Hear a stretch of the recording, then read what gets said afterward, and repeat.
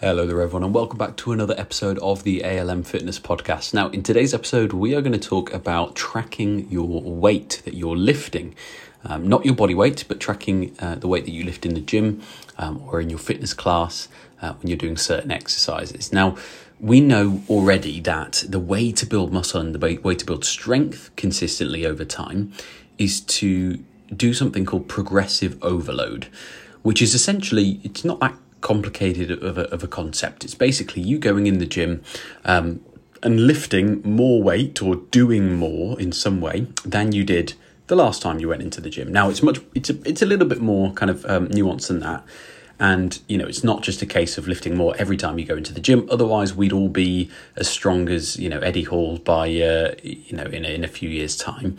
There's obviously more to it than that, and it's sometimes you might go from one session to another, lifting the same weight, and that's absolutely fine.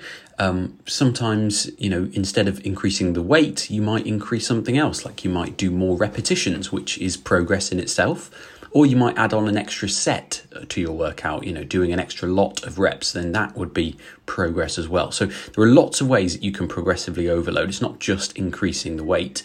And it doesn't have to be session on session. It can be over the course of, a month or two, for example.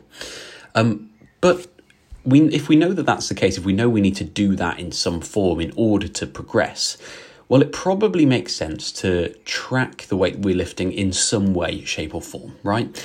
Because although some of us might have brilliant memories, it gets to the point where when you're looking at your progress over months or even years of being in the gym, it can be quite difficult to remember the weight that you were lifting, especially when you're doing lots of different exercises and you have to keep track of lots of different things. So for that reason, I would always recommend keeping track of the weights that you lift. Now, that doesn't have to be for every single exercise. For example, if you go into the gym and you do your fitness class, and let's say you do an average of 10 or 11 exercises in that class, and you're doing maybe 3 classes a week, that can be quite difficult to keep track of all of those exercises and how much you're doing of each one.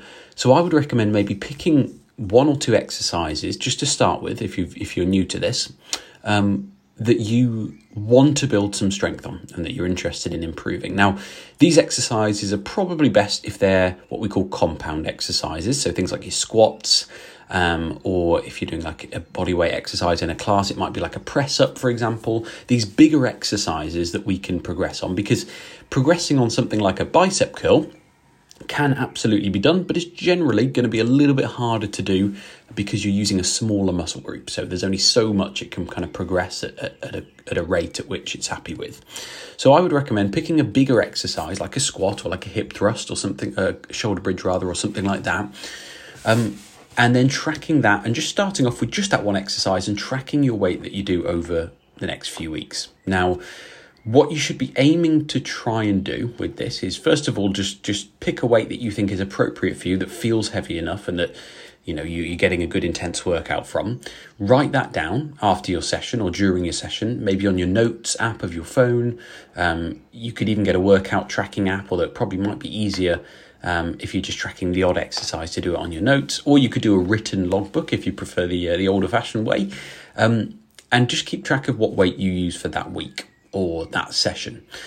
Now, the next time you do that exercise in the next session, whether that be the next week or later on in the same week, just have a look at what you did last time before you do the exercise. Refresh your mind as to what weight you lifted last time. And if you feel as though you could increase that weight, so maybe just going up 1 increment in the weights, picking the slightly heavier dumbbells or the slightly heavier kettlebell or whatever it is, then go for it. Pick that weight up and give it a go. The worst that could happen is you feel like it's too heavy, you do a couple of reps with good form and you can't do any more, so you put it down and you go and grab your old weight.